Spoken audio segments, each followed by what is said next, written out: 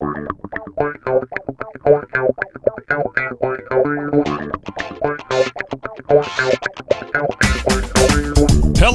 basketball fans, and welcome to the Dave and Dia podcast. Starting at center from Portland, the wily veteran Dave Deckard. And at guard from Los Angeles, the patron saint of rainbows and unicorns, your podcast MVP, Dia Miller. Hello and welcome again to Dave and Dia. Actually, scratch that. Welcome to the Anthony Simons podcast, where we are 100% Anthony Simons all the time.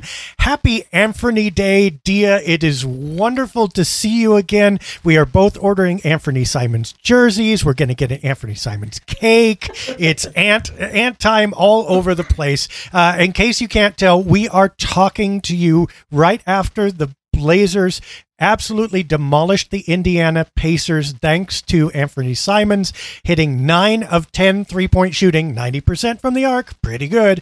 And they got a much-needed win to perhaps, at least for a moment, get their nose above water and keep the season intact. And it was thanks to the young guy, to the reserve that nobody wanted. He was hitting threes all over the place, and it was fantastic. Welcome, Dia. This is Dia Miller. I'm Dave Deckard, by the way. How are you feeling after that game? Let's just start with Indiana. I mean, why not? Let's start on an up note. Yeah, I mean, it was exciting, especially because it's been so rough lately. We've had such a rough run the last few weeks. We've had way more losses than wins. It's been incredibly frustrating. The team hasn't played the way we expected. And so it was about time. It was about time we get a good win. And this one felt good. I mean, 133 to 112. That's a solid win. I mean, we were going into the fourth quarter feeling pretty darn good, and that doesn't happen very often. Well, you'll feel good when you're up by 34, right? So, I mean, and there were 5 minutes left of the game, and we were up by more than 30. And I thought, I don't remember the last time I went into the last 5 minutes of the game and felt confident that we were going to win. All 15 players played. I mean, that never happens for the Blazers this year, ever, ever, ever. And the Blazers had actually the top 3 scorers on the floor. Indiana couldn't muster anybody to outscore Simons, Lillard, and McCollum. And no Indiana player got above 20. Sure, the Blazers allowed 112, but really they had I believe it was 40-16 third quarter, which was fantastic. They not only scored like hotcakes, they absolutely kept the other team flattened down, which was wonderful. I mean, just you could not have asked for a better effort. Now, Indiana, of course, is missing key players, but who the heck cares? The Blazers have played close against teams that have been hurt before. This time, Damian Lillard came out strong at the beginning. McCollum also, and Nurkic also, and the big three played like a big three. And then Simons just came in and mopped up. Any game where we see flashes of defense is an exciting game. I mean, we've talked before about how this is no secret. Like, I don't even need to mention the fact that we struggle with defense. Everybody knows that. This is not a secret. And so when we have games like this, where we have periods of time where we're able to hold the other team down, that feels good. That feels really good. And so we saw that tonight. I mean, there were times where everybody was doing well. And I think that shows us that they can, they're capable. We just need to see a little more of that. Yeah. I mean, and look, Yusuf Nurkic is kind of back, right? I mean, you saw it against Denver, saw it in the first game against Memphis. He makes that big of a difference. We've been telling you about this. We've been saying that from the beginning. Yeah, this is not news. If you listen to this show, this is not news. We've been talking about the fact that Nurk is a difference maker. And I mean, if we want to jump back to the Memphis game, the first Memphis game, you know, he had one of probably his best game this season. We need that from him. If we're going to go anywhere, we need Nurk to be Nurk, because without him, we are a completely different team. Yeah, what do you have? He had something obnoxious like 26 points and 17 rebounds. Yeah, so this is jumping back to the first Memphis game, which we lost 130 to 128. It was a close game. It was still a loss, but it was Nurk's best game of the season, I think.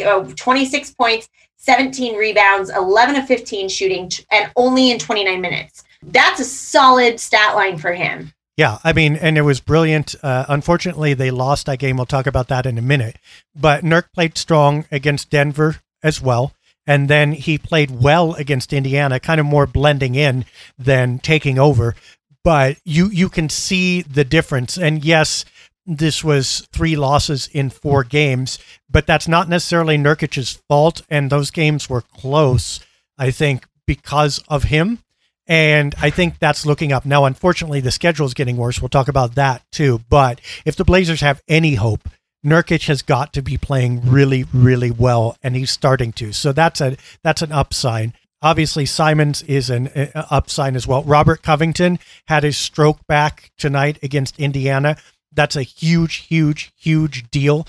The guy who's gone down a little bit actually is Norman Powell, who continues to struggle.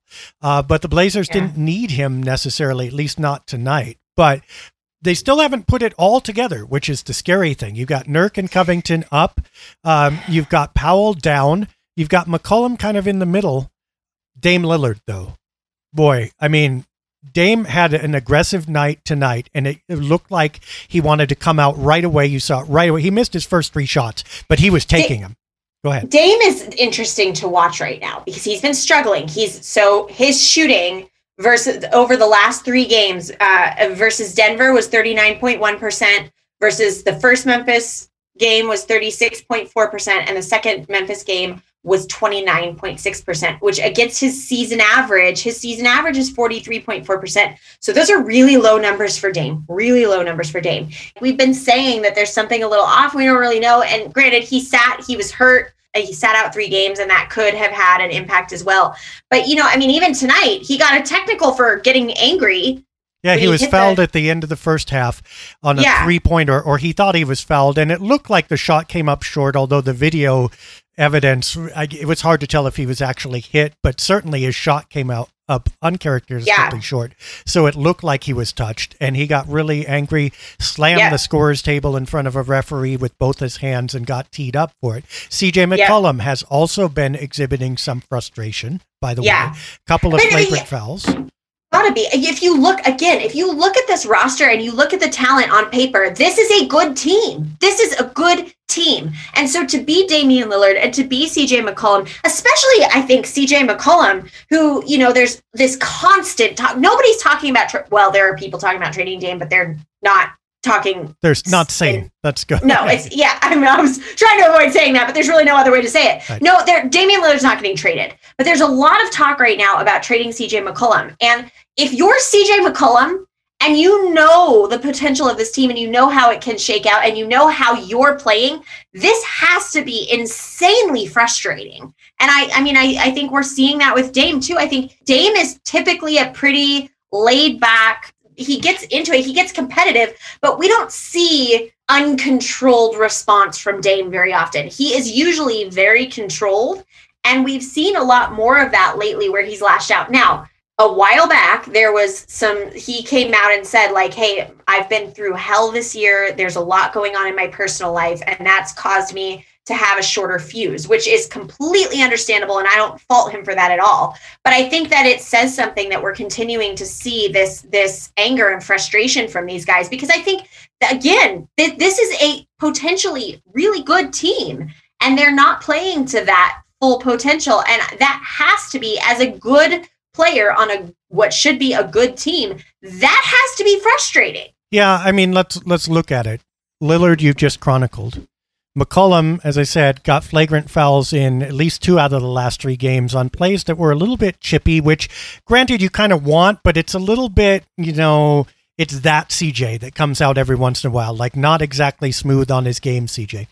Norman Powell hasn't been exhibiting any emotional frustration, but he's not been hitting his shots and not been a major part of the offense. So now you have 1, 2, 3 guards who are Portland's clearly best scorers, best offensive players, and the key to really the heart of the team. And all 3 of them are off. And Dame, by the way, I think is physical as well. I think that the hamstring or the rest or whatever he went through, and then he's still not quite himself coming back. So you have a lot of things that are kind of loose on this team. But the thing is, you've got to explode. You can't implode. And it looked like they were perilously close to imploding.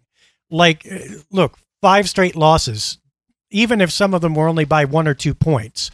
3 of them, in fact, were 2 points or less. But still, these were games you needed, and they didn't get them. And they didn't look like they were in sync.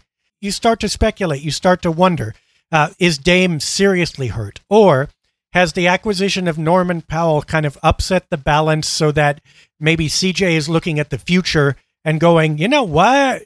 Feels like these rumors finally have legs and maybe they don't want me here. Or is Powell struggling to fit in or something? Whatever it is, the Blazers have basically been saved by Nurkic coming on strong and occasionally by Covington, and that's been bailing them out. Carmelo Anthony, too, with his shooting every once in a while.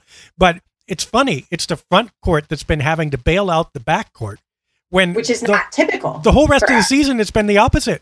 Right. So it's weird. The team is still seesawing, and we just can't get everybody at once. It's like one or the other. We can't all get there at once. And that, I mean, if we're going to win games, we need to all get there at once. Yeah, and here I think there's some valid critique, okay? And again, we want to avoid individual players may have things going on that are beyond their control or anybody's control. Fine. But the image I get is like, you ever try to fly a drone? You know those drone things, 4 propellers, and you have the thing and you get it up in the air? Okay. All right.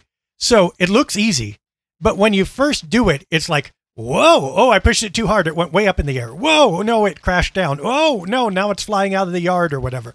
And it takes experience to be gentle and have enough control and anticipation on those joysticks to make it work. You would expect that kind of control from a veteran team. Right. It's not in evidence right now. And I know the schedule got harder and I know that things are tough, but it's really like this team is careening all over the yard at this point, or all over the living room, and getting really close to hitting ceilings and walls with that drone.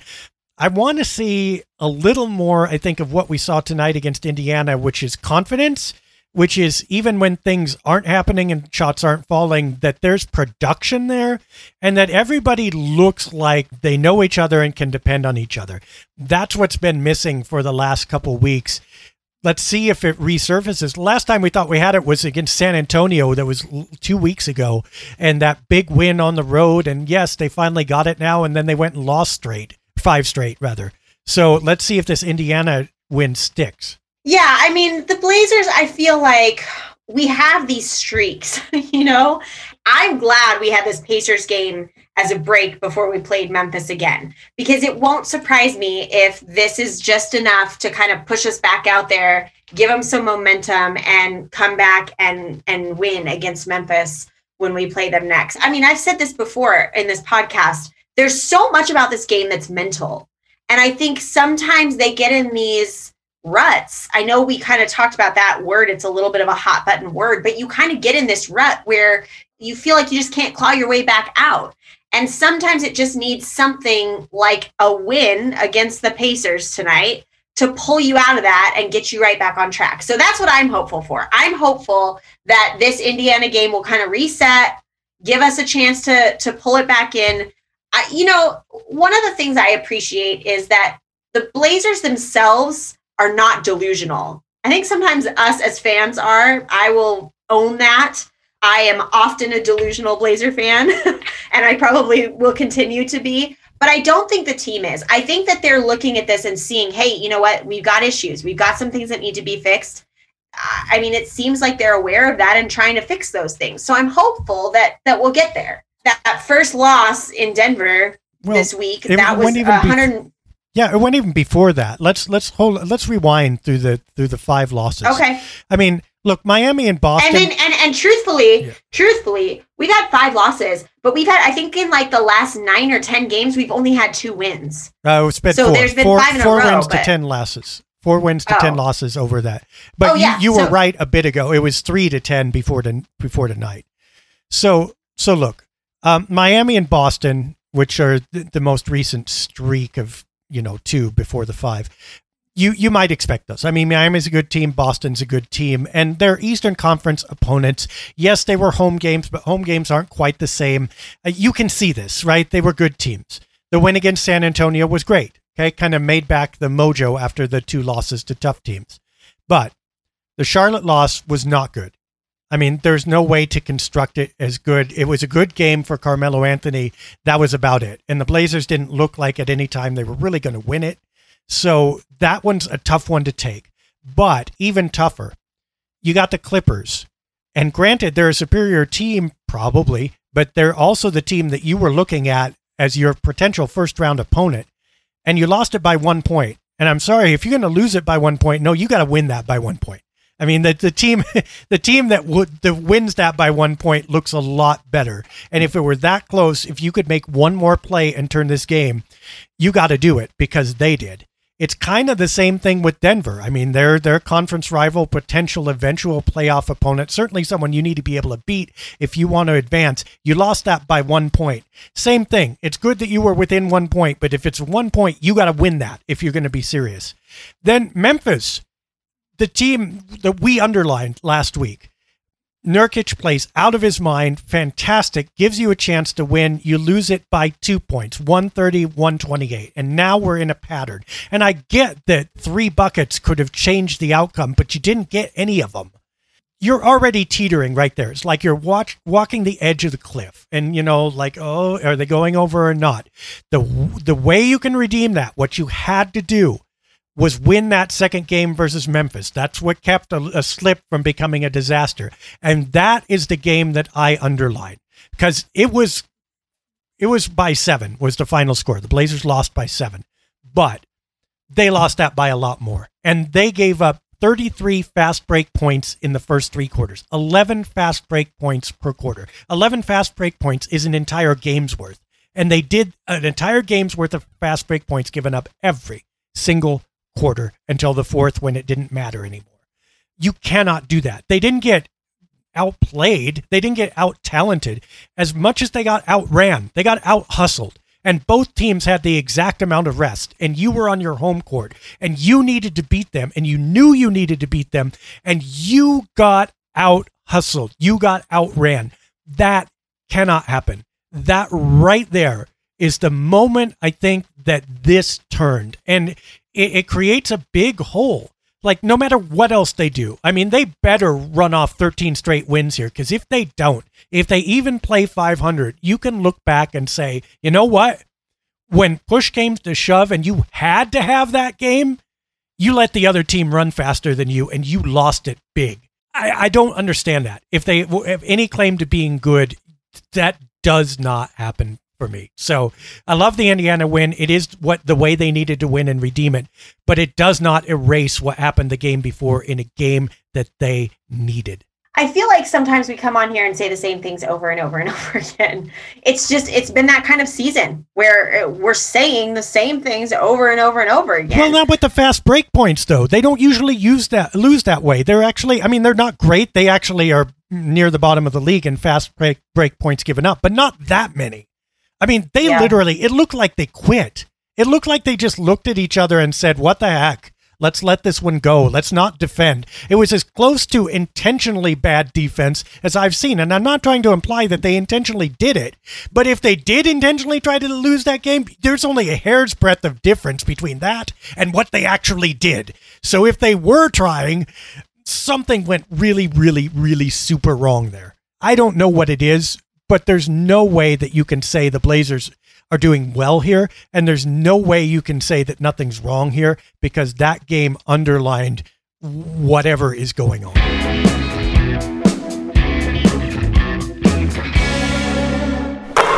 Okay, so before we move on, let's highlight a couple good things here. I'm only going back as far as what we haven't talked about. So this last week, the Denver loss was 105-106. It was a 1 point loss. We've talked about this.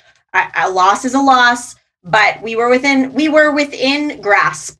They seemed to play pretty well. There was actually some defense that was played in that game. It wasn't a bad game, in my opinion. We lost. It's unfortunate. I would have liked to win that, but it wasn't a terrible game. In that game, Dame kicked Jason Kidd out of 10th place of all-time three-pointers made. So Dame moves up the list of all-time three-pointers made in the NBA. He is now number 10 ever in the NBA. And the thing that I think is really cool about this is the fact that he did it in basically less than half the amount of games as the people before and after him. Now, I know that the game has changed, and I know that 3-pointers are much more commonly shot than they ever were before. I hear that. I understand that. It's still an incredible feat that he did that in the amount of games that he did it in. I think it's really cool to be watching somebody just moving up the charts of record.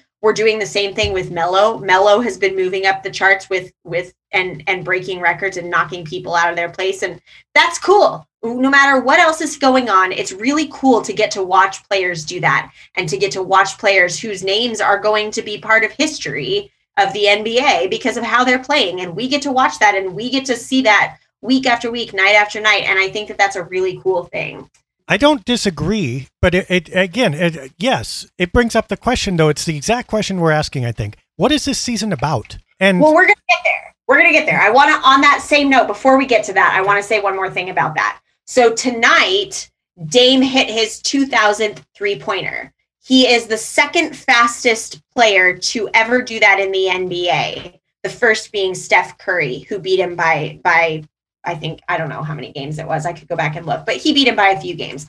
But that's, again, to do that quickly is a really big deal. And I think that that's worth noting. Now, given those good things, and we talked a little bit also at the beginning about Simons shooting 9 out of 10 3-pointers tonight. So that was another good thing. But in the midst of that, we also dropped from the 6th seed to the 7th seed. Currently, our standings, we are the 7th seed. We are now the Mavericks, who are directly in front of us now, have a game tonight that will be played after this podcast is recorded. So we don't know. If they win, we'll be 1 game behind them. If they lose, we'll be tied with them for 6th, basically. We are 1.5 games ahead of Memphis and San Antonio. They're currently tied. And we are only 2 games ahead of Golden State. So we're holding on to the top 10 still, but those last few from 6th to 10th is a real close race here. So that kind of brings me, Dave, to what you were going to say about what is this season? Where are we at? What now? What is, where are we at with this? Right. Let's rewind to Anthony Simons, by the way. Franchise record for most threes hit without a miss. Also ties an NBA record. Yep. I think it was Ben Gordon, Latrell Sprewell, someone like that. It was tied with 2 people. Don't sleep on Simon setting an NBA record tonight if we're going to talk about that kind of thing. So that's awesome. But is the season about that? I mean, it can be, but it wasn't supposed to be. I mean, those things were kind of supposed to happen, and they were supposed to be sprinkles on the frosting on the cake. When those things become the cake for while you're watching, that's a different story.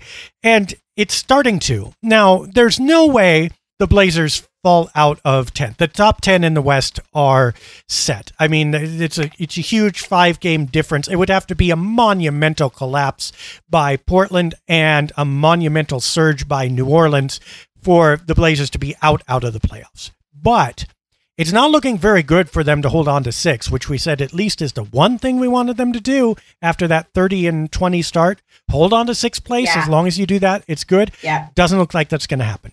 You got Memphis tomorrow night. By the way, that will show everything about how much this Indiana game meant, and you guys will know the results of that by the time you hear this podcast. But after that, you got Brooklyn, Boston, and Atlanta on the road, all tough in various ways. You got Cleveland on the road to finish it out, which should be a win. But then you got the Lakers, Spurs, Rockets, Jazz, Suns, and Nuggets to finish the season. Portland's going to have a really hard time advancing past Dallas back into 6th, or Memphis, or whoever surges up into 6th. I'm not saying it can't happen, but if the Blazers play 500 ball from here on out, they will be doing very, very well, I think. So there's a really, really good chance they're going to be in the play-in tournament. Now, there's a difference between 7th and 10th place, which is the next thing that you make this about. Okay, so here's how it works. 7 and 8 play each other, and the winner of that gets the 7th seed automatically. The loser of that plays the winner of 9 and 10. So the winner of 9 and 10 plays the loser of 7 and 8 for the 8th seed. So if you're in 7-8, you got 2 chances minimum to make a seed. If you're in 9-10, you have to win both, You know, you can lose one if you're in 7/8. You can lose a series. But if you're in 9 or 10, you have to win everything to get to 8th place. So that's not a comfortable position. So the next thing is, okay, if you can't take 6, at least don't fall to 9. Okay. Right. And so that's what the season is about now. And at this point, you can feel kind of like this is the route. You're off the cliff already. You're hanging onto that route, hoping you can pull yourself back up. Not okay. I mean, this is not where the Blazers were meant to be. So if the season was about making the playoffs, you're dangling at the edge of that cliff, and it looks kind of pretty still, you know, with all the things going on. But if it's just to finish in the top 10 and have a chance at the playoffs, then they've already succeeded. That's going to happen. I guess it's in the eye of the beholder. Also in the eyes, though, of the players and the front office who made all these moves and did all these things to get there. Is this what they got there for?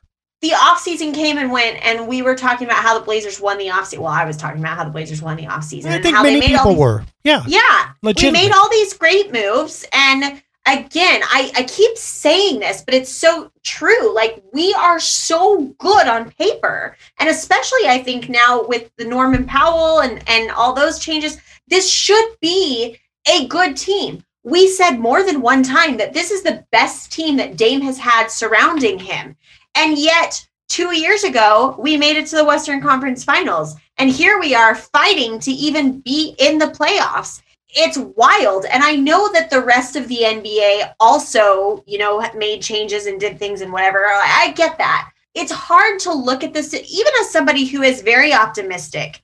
And somebody who looks, I mean, I can sit here and tell you all the reasons that I love the Blazers and all the reasons that I'm very happy with this season, because there are things that I'm very happy about. And I do really enjoy watching the team. And I said tonight, as I was sitting there watching the game, I legitimately love every single player that we have on this team. There is not a player, well, TJ Leaf is a new one for me. I don't really know a lot about him. But the players that we see playing on a regular basis, I love watching. There is not a player on that bench that comes onto the court that I think, oh no.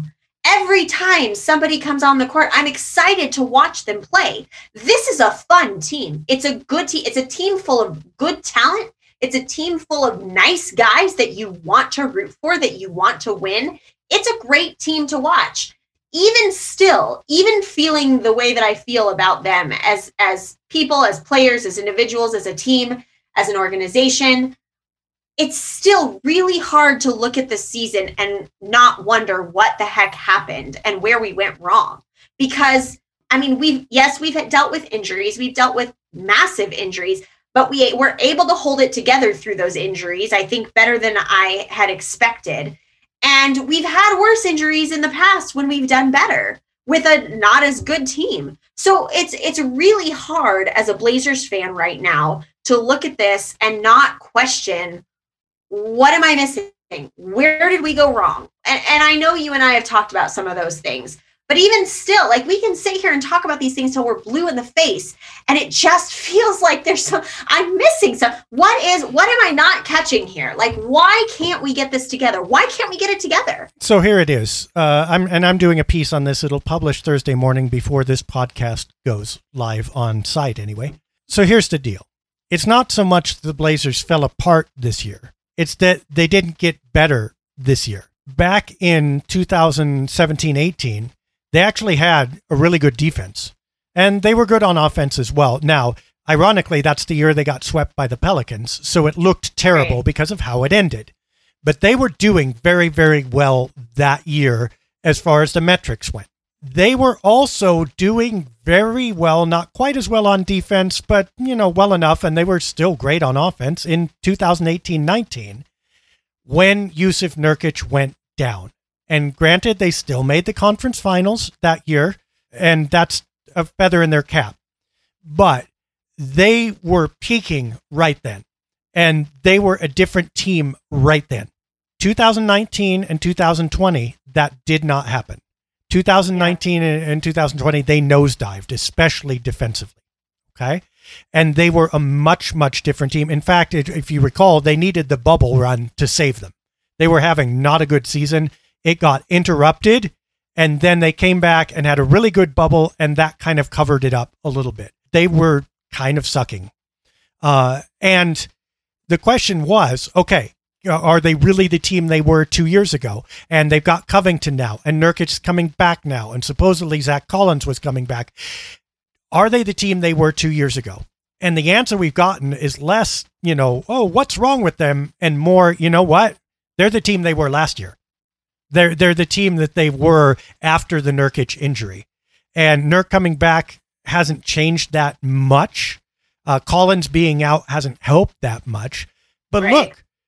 look at, as soon as I ran the stats and looked at the rosters and stuff, it became pretty evident. You went from the difference between a healthy Jusuf Nurkic in the shape of his life, Jusuf Nurkic and Al-Farouq Aminu at the forward positions, to basically either Hassan Whiteside or Enes Kanter, plus Carmelo Anthony at the power forward position. And then Robert Covington came in and was going to redeem that, but he couldn't redeem all of it. He's done well. But that's a huge difference, okay? Yeah. And once you take out the prime Nurkic and Al-Farouq Aminu and substitute in half a Nurkic and Enes Kanter and Carmelo Anthony and anybody else, that's not going to work, okay? And that's basically what's happening. And what we're seeing is... Nurkic. Well, it is. It has been. Look, we just praised him the last 4 games, but it hasn't been... Right. No, Nurkic. You're right. It just struck me as funny. But you're right. And you're right. You're right. That's solid. So here's the thing. When we look at them now, we have to look at them like they were in 2019-20 and evidently as they are in 2020-21 and say that's the reality. That's the reality that you look at when you decide what off-season moves to make.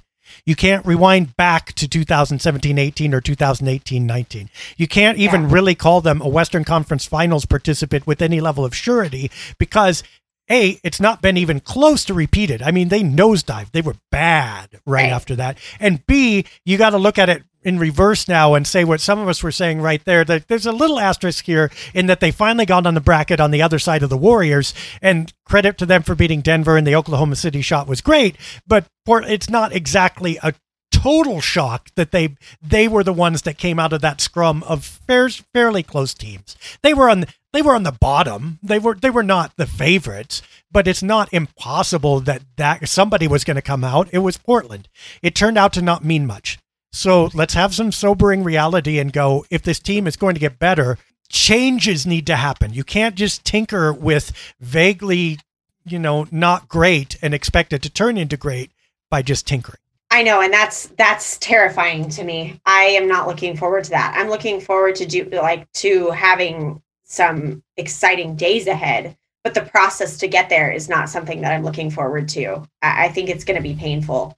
Well, the first casualty, unfortunately, is going to be the coach. I think that... Yeah, I think he's definitely in danger of that. But I'll tell you what, though, he shouldn't be the only one. He shouldn't be the only one, and I'm sad to say he probably will be. As far as outside of players, I'm afraid he's going to end up being the sacrificial lamb, even though I don't think that's how it should go. Well, he'll be the sacrificial lamb because they don't want to trade their major players, right? And so... it can't be the fault of the players or the roster construction in any way, right? It can't. But I'm talking outside of the players. I'm saying outside of the players. No, I know. We're talking about Neil. We're talking about the front office, obviously. But the thing is, how this will have to be painted. And by the way, I still don't think this is Stotts' fault. I don't think that, if he shares blame, it's like it's capped at 20%. You throw in Hassan Whiteside as he turned out to be, Enes Kanter at the center. My God, there's been some... I love the guy. You and I have praised him to high heaven, but some defensive plays where he literally neither covered or closed out at the arc nor got back to the rim, just took 2 steps in either direction, stood in the middle. It wasn't exactly Kevin Love tantrum, but it was about as effective. He can't defend. So you get Hassan Whiteside, ground bound in the lane, can't go out to the arc. Enes Kanter can't defend inside or outside. Carmelo Anthony only defends, 2 minutes per game, basically at a high level. I'm not saying it's his fault. It's just who he is. Right. Carmelo Anthony is not expected to do this. He can't do that. But that's literally, it wouldn't hurt so much if there weren't that kind of roster construction around it. Nobody's going to be able to coach that kind of rotation into great defense. So look, cap it out at 20% at Stotts' fault. You can tinker with that 20% and get some improvement, but you need to change more. And I'm working my way around to saying, but if you don't want to change more, what do you do here? How do you sell this? It was 100% the coach. It was the coach. The players were right. We made the right moves. We've got some great defenders. We've got a deep roster. We should have done better. All of which are true in a sense, but none of which tell the whole story. And you've got to pin it entirely on the coach. And if you do that, you buy yourself another year of not making huge moves because you say you made the hugest move possible in firing the coach. And another year of wasted time of Dame. I mean, and that's the thing. That's the thing that frustrates me is it's like, if okay, fine. If we're going to do this, if everything needs to be blown, if they're going to fire Stotts, like, let's make some real change that's going to make some real difference. I think it's a very rare occurrence where you can take a coach that seems to be well liked by the players, keep the roster the same, fire the coach and bring someone new in and get drastically different results. You're dealing with the same team. You're not going to have drastically different results. Coaching matters. It makes a difference, but it doesn't make that much of a difference when you keep the team the same. People are going to point to the Atlanta Hawks and New York Knicks this year, both of which made coaching changes. Tom Thibodeau came into the Knicks. But also roster changes. Right. Well, and Atlanta, Nate McMillan midseason has definitely changed their course. But the coaching situation, the incumbent coaching situation wasn't the same, right? That they were drastically failing, not kind of succeeding. Or, majorly succeeding if you go back a couple years. I mean, again, I point to rewind to 2017 and 18, and that stat that everybody's complaining about, the Blazers have the 29th best defensive efficiency in the NBA. In 2017-18, with the same coach, they had the 6th best defensive efficiency in the NBA. So, I mean, I think that Atlanta and New York, sure, I think they're examples of what can happen. And I think some of that could happen in Portland. But I think we have to acknowledge that this is way more than a coaching problem and not expect miracles just by changing the coach. And again, I preface that by saying when you have a coach that's doing well, that the players seem to respond to, that they seem to like, that they seem to go along with. I mean, there are situations where you have a coach that's just an awful fit and it's causing problems and there's issues and whatever. That's not the case here. That's not what we're seeing. To me, it's not as simple as fire Stotts and bring someone new in. It's a lot more complicated than that. You have to find someone new to bring in who's going to fit and be able to do what they think Stotts isn't doing. And I mean, again, in my opinion, you can't do that without making other changes. And that's both front office and roster. You can't, if they really are serious about coming in and making, and this is coming from me, the person who thinks that we need a 30-person roster, so I never have to say goodbye to the people that I love. I think that if they really are serious about this, and now don't ask me what changes to make because I'm not saying to get rid of anybody, but if they're going to be serious about this, and if they really want to do these things, and if they're going to fire the coach, they sure as heck better be making some other big changes as well. If they're going to go to that extent, if they're going to go to the point of firing Terry Stotts, I better see some other major changes as well. And I am just doubtful as to if that's going to happen or not. So, I mean, we can point to at least one of the other problems besides the defense in the front court, which we've just pointed out. That's one major problem. But name the 3 best scorers on this team. And there's no doubt it's Damian Lillard, and it's CJ McCollum, and it's Norman Powell. Now, Dia, I'll let you field this one right now. And I know we've talked about Nasir Little, and I like him all around, but really, name the young player with the most cachet, the most upside, the most sizzle, the most potential scoring ability, whatever, on this team. Who is it? The young player. Yeah, it's obviously Anthony Simons, right? Now, what position do these players play? Damian Lillard, point guard, but scores a lot. CJ McCollum, shooting guard. Anthony Simons, shooting guard. Norman Powell, shooting guard. You want to know what your problem is, or part of it is that all your best players are jammed up at literally the same position, almost, certainly in the same backcourt, okay? And, also, your big acquisition, Robert Covington, again, who's he next to? Enes Kanter, okay, it's not going to work.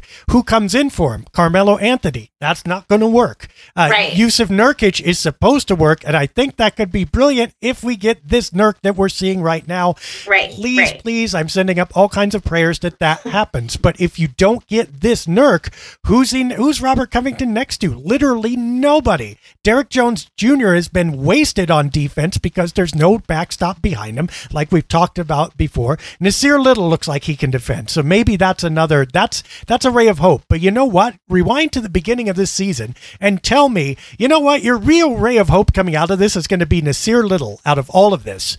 And I'm going to go, what? What the hell happened? And that's about what we're talking about. Yeah, you're right though. Like there's going to have to be some change in there. And maybe that's part of the issue is that, again, I go back to on paper, you look at these guys as individuals and we have a lot of talent, but when you put them together, it's just not clicking. It's just not meshing because of exactly what you just explained. So I don't know. I mean, it's very apparent that change needs to come. I don't like change, and I don't like this whole idea of, especially when you name those players, it's like I can't picture any of them going. And even Norman Powell, who's a new acquisition, we haven't had him very long. I haven't had that long to get attached to him. I'm attached to him. I like him. I want to see him stay. And I know that there's a whole lot to go with that. He may or may not. There's, whatever. But I'm just saying, like, change needs to come. I don't know what that looks like. I'm, once again, I will say, very glad it's not my job to make those decisions. But let's do this. Norman Powell's the answer. Norman Powell's the person who, like we said, fills that position, gives some measure of defense, can also shoot. If you use him properly and he had enough touches, he's going to be great. He literally worked his way into this league doing that. Okay. He is going to make $20 million a year because he does that. Norman Powell is the answer. Who is the most likely of those four not to be a Blazer next year, given the organizational culture and proclivities? Norman Powell. Okay. I know. Okay. You start to get the idea, folks, that something is backwards here. And, it's not the players and it's not the coach. It's not. It's the front office. I'm just putting it out there. This is not a secret. Neil likes his guys, and he has, this is actually something that I've kind of always liked about Neil, because I'm a little bit like this. I'm loyal to the guys we have, and I don't want to see them go. And so I've always kind of liked that about him. But right now it's frustrating because we're not letting go of things that we maybe should because we have emotional attachments. Well, or whatever, professional attachments, whatever it is. But that said, we should say also this. There is an asterisk that if Zach Collins were healthy, this might be a little bit of a different sort. He's on our team. Yeah, exactly. This is the disaster that's become. But honestly speaking, if you had a mobile defensive forward center in Zach Collins, then you reduce your dependence perhaps on Carmelo Anthony, perhaps on Enes Kanter a little bit, or at least you have someone you can bring in there to watch other people. And his defensive instincts were really good. I only halfway believe in his footwork. I don't believe in his shot the way it was, but I believed in this guy's defense because it was good. He was on his way to becoming a really good defender. Now, injuries have stopped that, obviously, and there's nothing that's going to change that. But I will give the front office this much credit. There's a chance that it wouldn't have looked exactly like this had Collins panned out, had Collins not been injured, okay? But he is. I still don't think he's the right get, by the way. If we start, you're going to make yourself sick if you start rewinding to 2017 and 2016 and the decision don't even go there. But look, there's at least that much grace in it. And I don't think Enes Kanter was a bad pickup. I mean, yeah, sure. You just can't have all of them. You just can't do all of these things and figure it's going to work, because even it's like playing a game where you need a straight and then you just keep picking up fours. Okay, you got four of a kind, but the winning hand was a straight this time. So yeah. Anyway, I think we've probably rehearsed that enough, but let it be said, because this is the week when Stotts was officially basically declared done. I mean, it's not obviously official. We have no idea. Nobody has any idea. But the media and public tide turned this week. So let it be said that we still kind of object to that. I like him. I don't think it's the answer. And that at least if we're going to do this, let's be serious about talking about the whole issue and not just play along with the PR line of it was the coach. And if we get a new coach, all this will be miraculously fixed. Yeah, that's my thing. That's my big hang up here is fine. If you're going to fire the coach, well, I don't think that's the problem. Fine. I get it. I get how this works. I feel sometimes like they're saying we're going to fire the coach and that'll give us another year to deal with this. And it's like you can't, just firing the coach is not going to fix the problems. And if you're going to go to that length, if you're going to go to the length to fire Terry Stotts, who is a good coach as their head coach, then you better be making big moves. You better not just be leaving it at that. Absolutely. But go back even past that. What did you and I say at the beginning of this season? This is it, right? This is it. We did. It's true. You win now. You show who you are now because this is who you are. And there's no more excuses of any kind. And you know what? Even, as you said, even the injuries weren't an excuse. This is it. There's no more storytelling left to tell. What they are at the end of the season is who they are. End of story. Anything else on the docket? Nope, that was it. Oh, wow. Well, I mean, it's a little bit more negative of a show than we usually do, but that's not unexpected given at least there was the Indiana win and Anfernee Simons to keep it from being a total funeral march dirge. But 33-28, still a winning record. Let's see what they do versus Memphis. And I'll say this, because, I don't want to end it on a negative note. At the end of the day, regardless of these difficult losses, I think, like I said earlier, these guys are fun to watch. They really are. And if you look at them as individuals and you look at their strengths and you watch those things, they're fun to watch. And we get to watch Damian Lillard play night after night. And we get to watch Carmelo Anthony, who left the league and came back to be a Blazer, play night after night. And we get to watch CJ McCollum, who I know people are all on this trade CJ thing, but he's an incredible player and he's doing really well this year and having a great season. And we get to watch him play night after night after night. We get to watch Anfernee Simons turn into a really good NBA player. We are witnessing that happening. We get to watch Harry Giles, and we get to watch Nasir Little. Well, no, not enough. Poor Harry. I like him. But I do too, and we get to see him. He's ours, and we get to watch Nasir Little, and we get to watch Norman Powell now, who is very quickly becoming very loved. We get to watch Nurkic, who, a year ago had a bad enough injury that it could have really stunted his career. We get to watch Enes Kanter, who was not a Blazer, and then he came back to us. I'm sure I'm missing people because I don't have a list in front of me and I don't want to repeat people, but we are really fortunate to have Robert Covington. I don't know how I missed that. He's like one of my top 3 favorite Blazers of all time to watch. DJJ Dunk too. Yeah, how am I forgetting? I don't know how I forgot them. Derek Jones Jr., who is basically an air. I mean, he flies. The man flies. He's incredible. We are getting to watch. The man's gone at the end of the year. That's going to be another casualty of all this. Dave, this is positive time. Sorry. This is you just reminded me. Okay. Robert Covington, I keep saying, is legitimately one of my favorite players to watch. He's so much fun to watch. In the midst of all of this, I want to win. I think we all want to win, and it's frustrating to watch this. But at the end of the day, we're getting to watch really good players play really good basketball. Well, play basketball. And play something. We're getting to watch them play, and we're getting these flashes of greatness. And I think for me, one of the ways that I keep optimistic is I watch for that, and I think about the highlights of the games. And if we took the highlights from even the worst of our losses, we would have an incredible highlight reel because we have incredible players, and I am grateful for that, and I am grateful for the community, and that's my positive note. So here's how to frame that. Right now, we're judging the end of the expectations that were set in the offseason, not just by the acquisitions, but by, for instance, Damian Lillard reportedly saying to Neil Olshey, win now. And they didn't. They aren't. I mean, they're kind of winning, but they're not winning at the level they should be, right? We're putting an end to that and still judging the season through the lens of that. Very soon, we're probably going to put that lens down, and we're going to judge Now, okay, let's do what we can in the playoffs, which is the traditional Portland Lent.